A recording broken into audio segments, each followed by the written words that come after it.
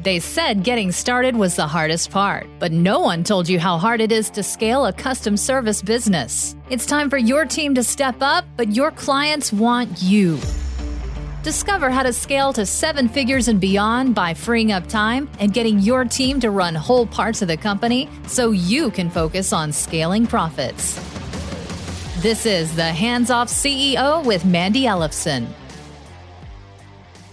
Hello, welcome to another exciting episode of the Hands Off CEO podcast. I am your host, Mandy Ellefson.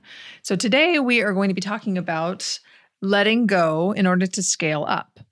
So here's a thing that is a bit of a challenge when you're growing a service-based business is that the very time that you need to let go in order to grow the company is the very time where the complexity is at an all-time high, and it's kind of the hardest time to let go.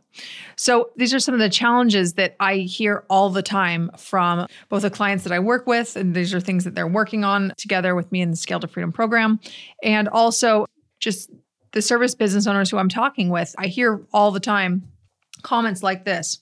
If I scale up, I'm afraid that I can't manage it all. It's just going to blow up in my face and I'll let everyone down. And they have a difficult time letting go because of that. And I have too much to manage now. So how can I take on any more? And these are challenges related to taking on way too much on your own and the inability to let go with your team. And we'll talk about why that is and how to get over it today. And one of the most common things that I hear from service-based businesses is that I can't count on my team. I have to constantly be checking in or client work suffers. So even when you have a great team, you're still feeling like the team can be good at certain parts of it, but there's this strategic work that you're always being pulled back into. Another one I commonly hear is I need better staff, but I can't afford to hire better people. And then obviously the very common one is I'm the bottleneck to growth. I hear this one all the time. And, I've definitely experienced it too in my own companies, I suppose. So let's talk through some of these challenges and how to solve them. So first one, I need better staff to grow. Is this you? Do you feel like you're at a place now where the staff you've had has gotten you to where you are, but you really need better quality staff? Here's some things to think about. If you're evaluating the performance of your staff, there's a couple things you need to look at. It's because a lot of times you're wondering, what is really wrong? Why aren't they getting better results? And what you could be having is a people problem or a systems problem, but more likely both. So in order to really understand what's going on here, you need to first look at what parts you can control, right? So do you have the agreements in place, like the job description, and are there systems in place for them to effectively do their job, or have you empowered them to create the systems to do their job and to really understand what and why so that they are clear on what their job is, what they're supposed to be doing, and what is the impact that they are making? If you've clearly laid out these expectations, then it's pretty clear that you have a people problem, right? And that's one of the things that I hear a lot when I talk to business owners who they have all their systems built out. It's like with incredible precision. They've read the book Scaling Up or they've read the book Traction and they've implemented it with great detail in their company. And I think that's fantastic. But when they are having challenges growing, getting better work with their team, I almost always know that it's a leadership problem. So is it them or is it you? And looking at what agreements and systems you have in place in your business will give you an idea of do they have what they need to be successful? If yes, then it's a people problem and, flush, move on to the next, right? But that's something to consider before you really look at, am I paying my staff enough? And we always want to be looking at getting the best value for our staffing dollars, right? But the way to get the best value is to actually pay more. And this is where it gets into this challenge that a lot of service business owners tell me about, is that I can't afford to hire better staff. And there are these different transitions in your business where it might be tough to reach and get to the next level of staff that you need to grow. But something else to consider is that as a small company, you can't afford to have mediocre staff. You can't afford not to have great staff because every single person matters so much. And when you look at the 80-20 rule, you know that 20% of the people create 80% of the results. They've shown this in studies with salespeople especially. And you're looking at only 20% that produce 80% of all the income. So that same thing applies with your team that delivers your services and your admin staff and all of the staff that help make the business go. So you can find one person that can do the work of 5 mediocre staff. So when you look at it from that place, you can double the amount that you're paying someone and still get a good return on investment. So that's something to consider. But just make sure that that person you're hiring really is worth that. Otherwise, it can be really frustrating. And also make sure that your company is really at a place where you can hire that top level person and they can deliver in your company, or just understanding what staff you need at what stage. And this is something I've talked about in earlier episodes. I did a little operations manager training on how to hire a great operations manager training. I did that a little while back. Some of you might have had a chance to listen to it. This is a program that we're going to be launching probably in January.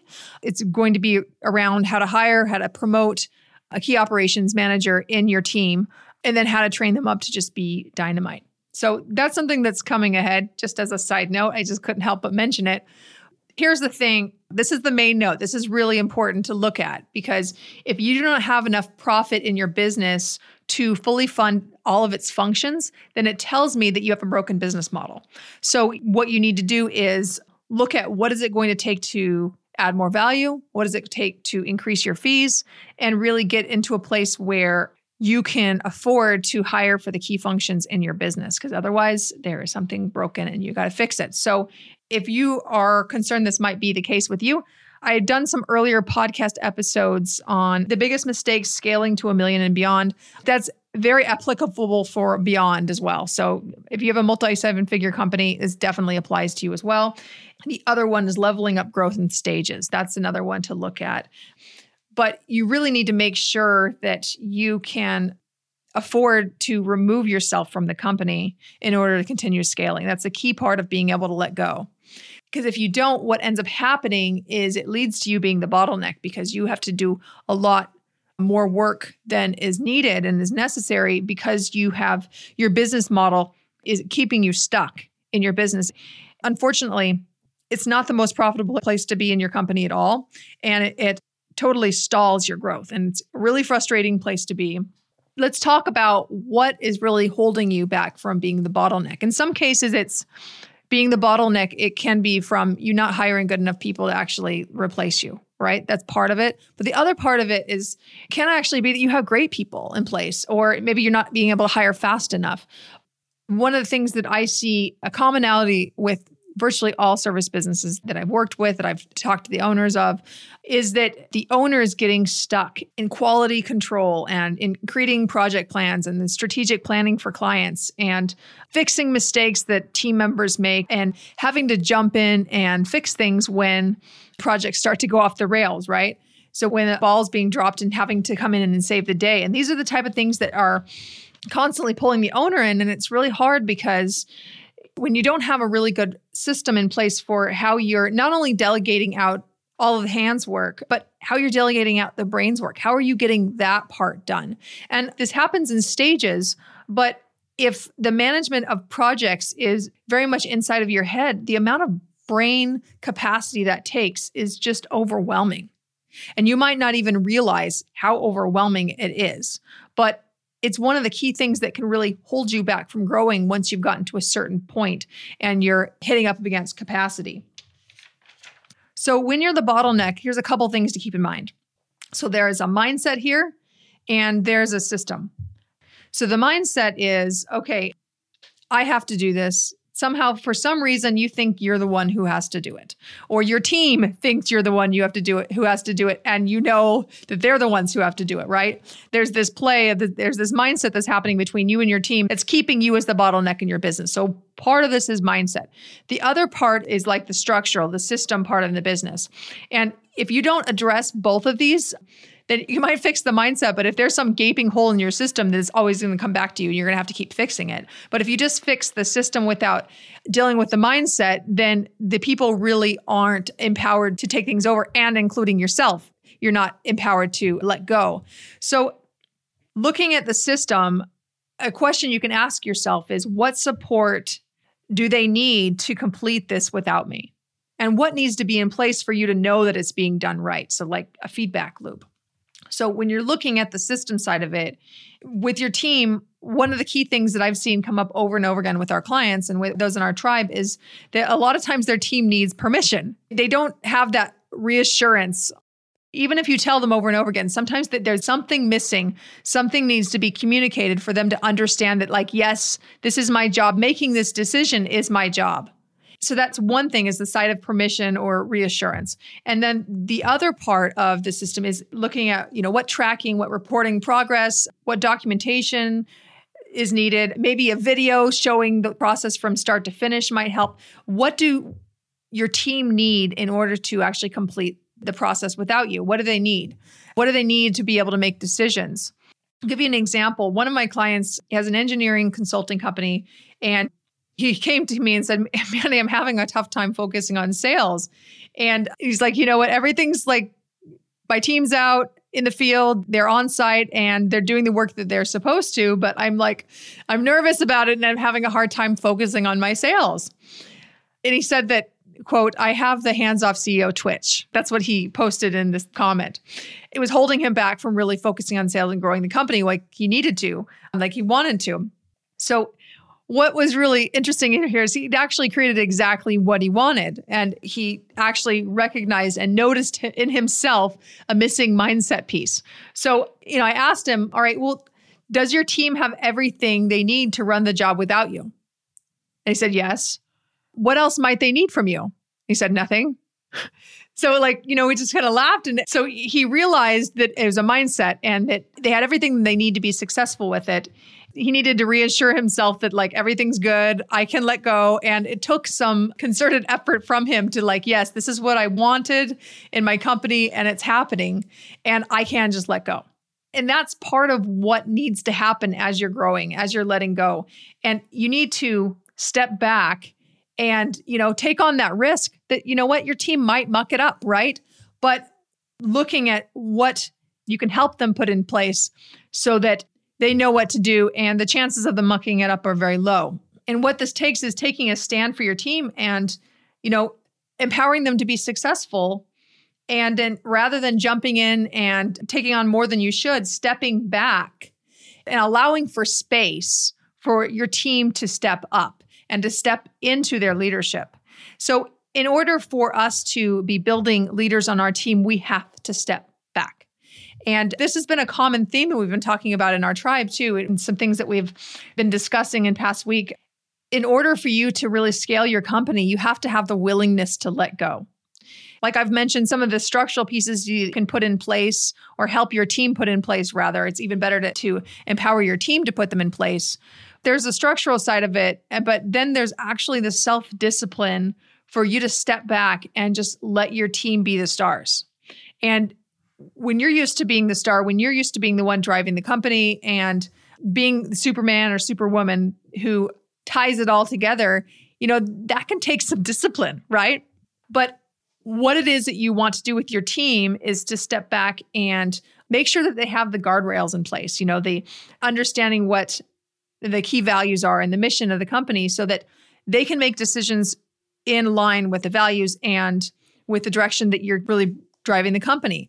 And if they make decisions in line with that, then it's always the right decision. If there's a good reason that they made a decision that way and they can justify it with your core values and your mission, then it is the right decision.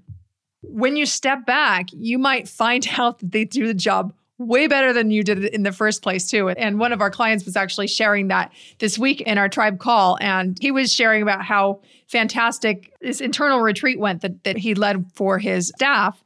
There were some breakdowns that happened on the way there. And what he did was he held his team to a higher standard, his management team. He held them to a higher standard and said, this is what's expected of you. And he stepped back and he let them rise to that level. Now, here's the thing is that when you do that, when you raise the bar with your team, there's a few things that can happen. And one of them is that they will meet the bar and it'll be great, right? Another one is that they're not going to meet the bar and they might need some of your support, and that's fine too. And then another of them is that they have no willingness to meet that standard. And very often what happens is that they'll self-select out. They'll actually quit. Because when you set a bar for them and they know they can't meet it, you've now just drawn a line in the sand. And I think a lot of leaders are hesitant to do this because because of the outcome. You know that when you draw the line in the sand, you know that this person might not hit that bar and you might have to let them go. And this is a courageous thing that you have to do as a leader in order to continue driving your vision forward in your company. But it's an important thing to do. And it's comes back to this brave leadership of you doing what the right thing is for the company and the right thing is for the vision that you're building and the impact that you want to make in the world with your business and how you're developing your team and the companies that you're working with. This is very rewarding for your team because it allows everyone on your team to really be aligned and everyone is contributing the same and moving in the right direction, and you don't have this dead weight dragging you down. These are some of the things that you need to consider as you are letting go in order to scale up your growth. Letting go is bold and it can be a little bit scary.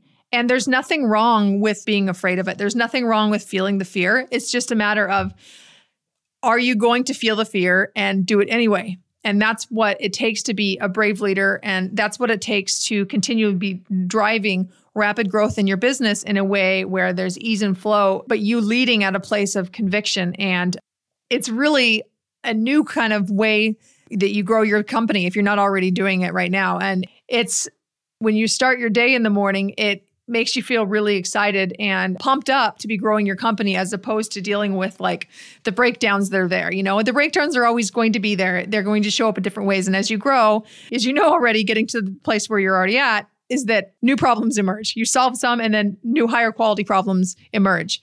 But if you are scaling your business from this place where there's this vision and this conviction, the kind of impact that you're making in the world, then it really adds that fuel.